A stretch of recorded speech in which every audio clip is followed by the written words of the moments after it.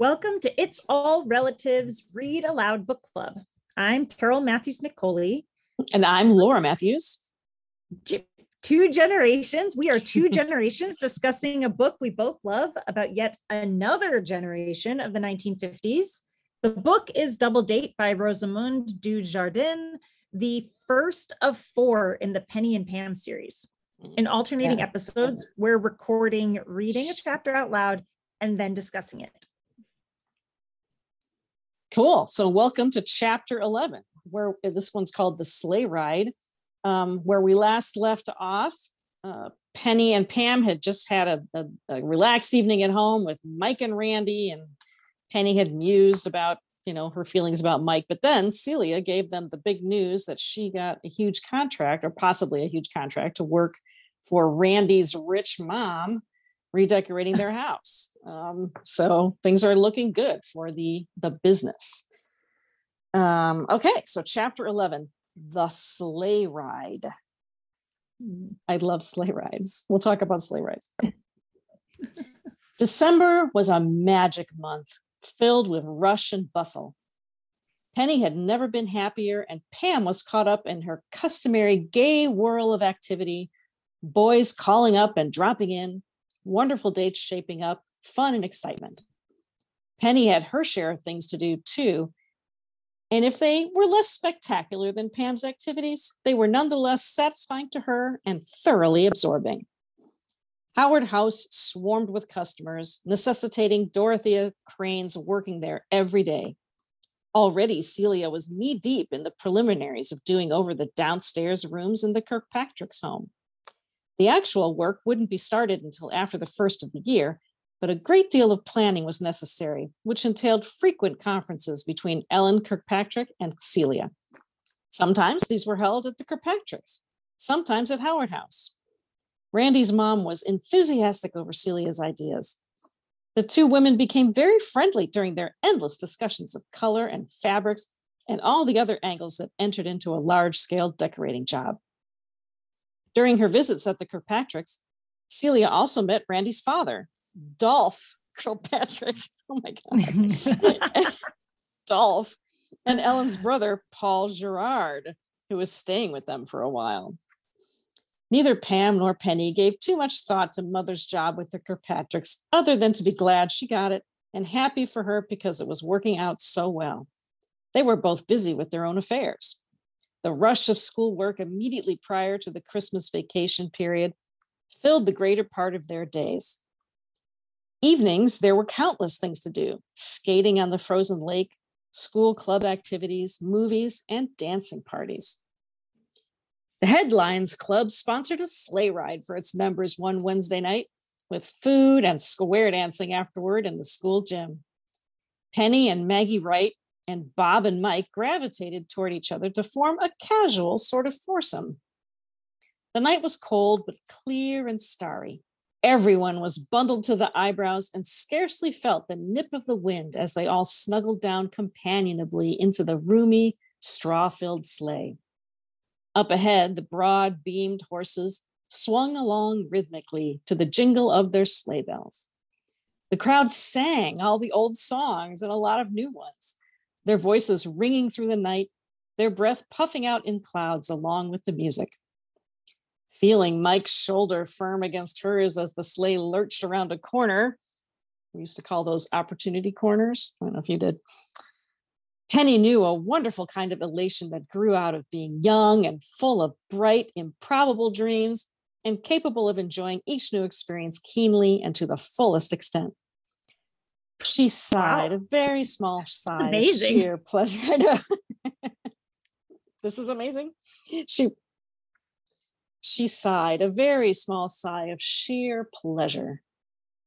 Cold? Mike asked. Penny was going to say no, but she changed it to not very as Mike's arm went around her. It didn't mean a thing, Penny reminded herself sternly as her heart leaped. Oh, wow. He was just holding her against him to keep her warm. He'd have done the same for Maggie or any other girl he happened to be sitting next to. Penny didn't suppose there was a boy in the whole sleigh who didn't have his arm around someone. It was practically unanimous. Sleigh rides Sleigh rides were so wonderful. She sat there close to Mike, feeling warmth creep through her, while talk and laughter and corny jokes eddied about them.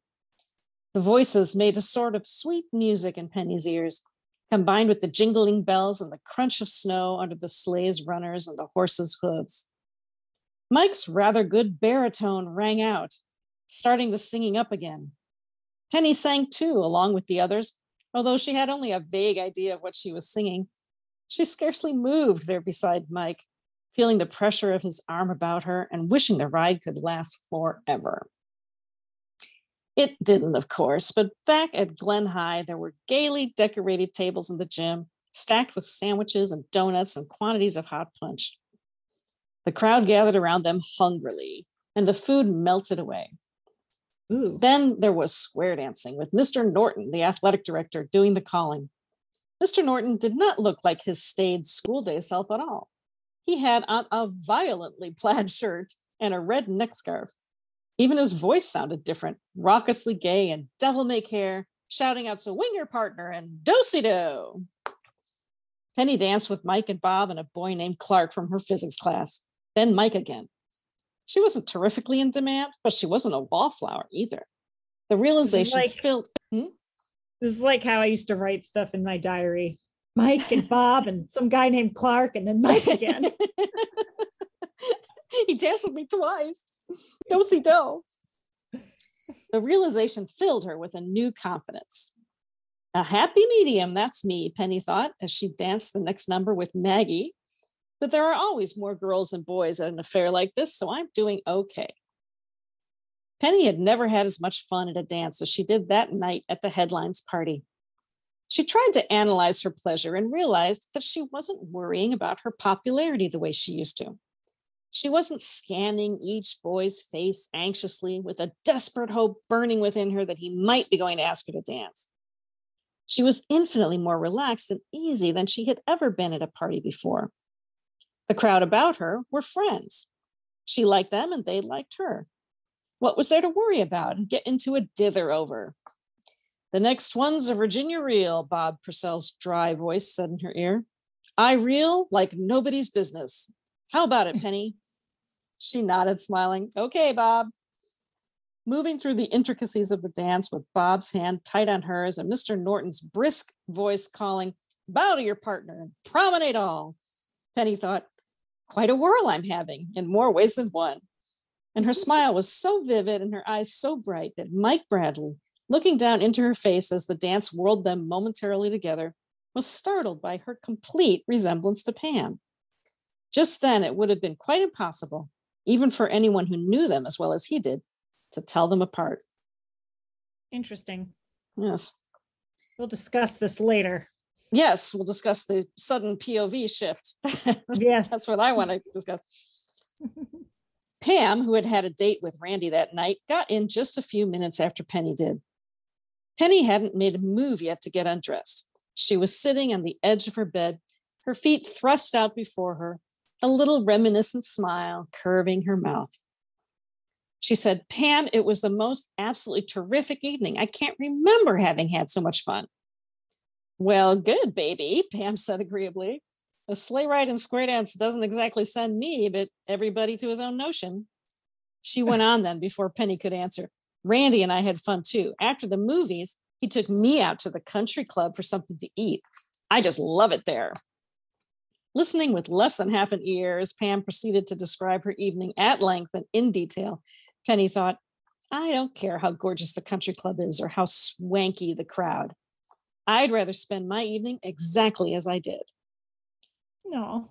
The memory of Mike's arm firm and hard around her in the sleigh, and of the way he had laughed down at her while they were dancing, made a warm glow in Penny's heart. Tonight, he hadn't seemed to mind that she wasn't Pam. In fact, he'd scarcely seemed to notice. And he had brought her home, despite the fact that Bob Purcell wouldn't have had to go a step out of his way to do so. If this realization had occurred to Mike, he hadn't mentioned it. Neither, thank goodness, had Bob, who had seemed to be enjoying himself thoroughly in his own sardonic way in Maggie's company. Hey, Pam squeezed Penny's shoulder, snapping her back to the present. I don't believe you heard a word I said. I did too, Penny assured her. You went to the movies, and afterwards Randy took you to the country club. And what else? Pam demanded.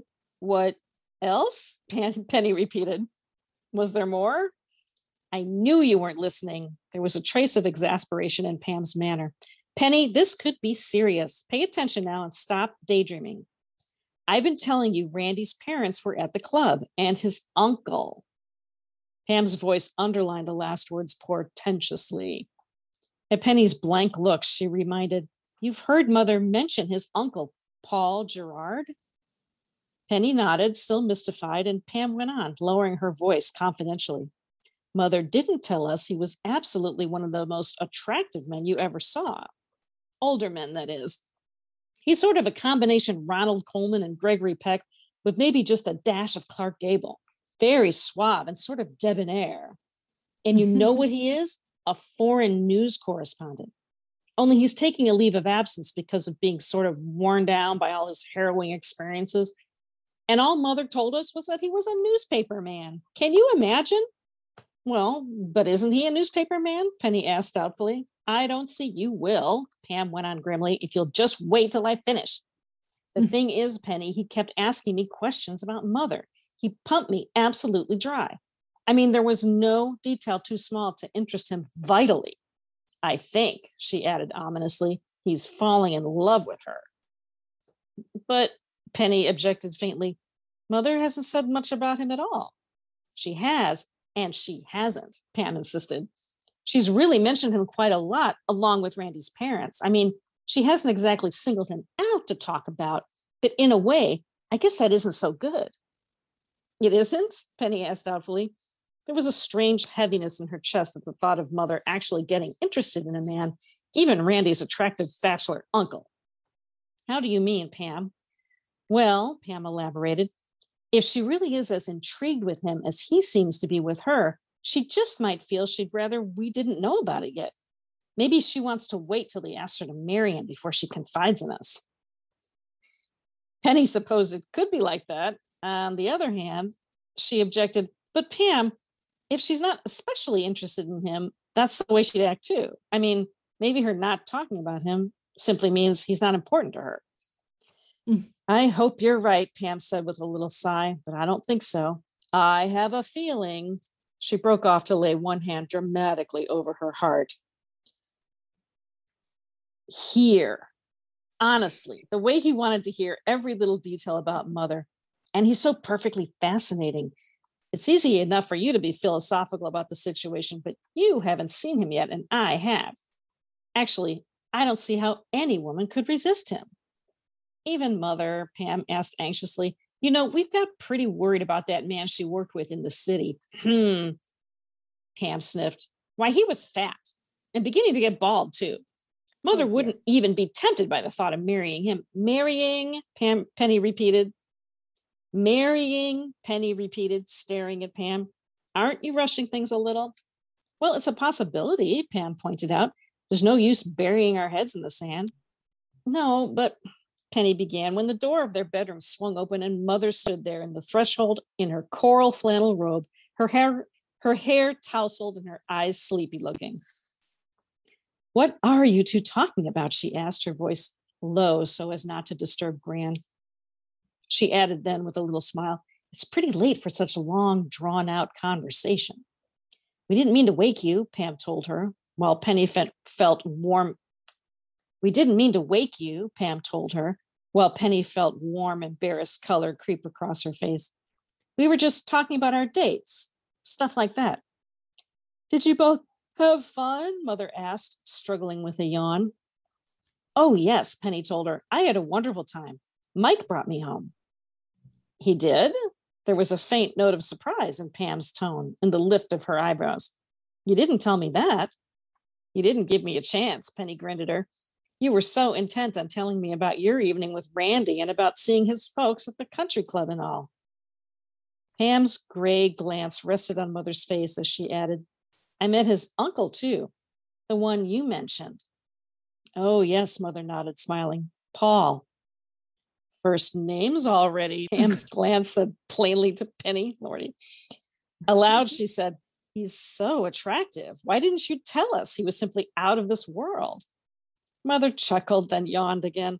I should have thought at your age you'd have found him 1 foot in the gravish. He's well over 40. So are a lot of perfectly fascinating men, Pam argued. Mother stared at her. Don't tell me, darling, that you've developed a crush on a man old enough to be your father. Paul Gerard's a charming person, but his nephew is much more suitable for you. Pam said with dignity, I haven't any crush on anybody. I simply pointed out that Randy's uncle is very attractive and that I didn't see why you never thought to tell us so. Oh, Mother said, is that what you meant? Then I must apologize for the oversight. The truth is, I've had so many other details on my mind when I met the Kirkpatricks. Maybe I haven't paid much attention to Paul. He seemed quite interested in you, Pam said pointedly. Mother patted her shoulder, smiling. I hope you gave me a good reference, dear. Now you two simply have to quit talking and go to sleep. It's late. Quite a while after they had got into bed, Pam spoke to Penny in the dark. I wonder, she said thoughtfully, how it would be to have a stepfather. Penny objected sleepily. Mother didn't sound a bit like she was falling in love. I don't see why you're so worried. You didn't see Paul Gerard, Pam said. Anyway, Penny spoke firmly. Mother's a grown-up woman. She has a perfect right to remarry if she wants to. I suppose so, Pam said after a long, considering moment. Just the same, I'm glad he'll be leaving Glenhurst in a month or so. Middle-aged romances usually take longer than that to get anywhere, I imagine. Penny thought wryly, sometimes young ones do too. But it seemed to her that some progress had been made tonight. Aw. Dun, dun, dun. Mm-hmm. Next up is going to be Penny plans a party. Oh my God. I hope it's not all peas. Clearly peas are a problem for me. Penny plans a party. So come back for the next episode where we talk about this riveting sleigh ride chapter.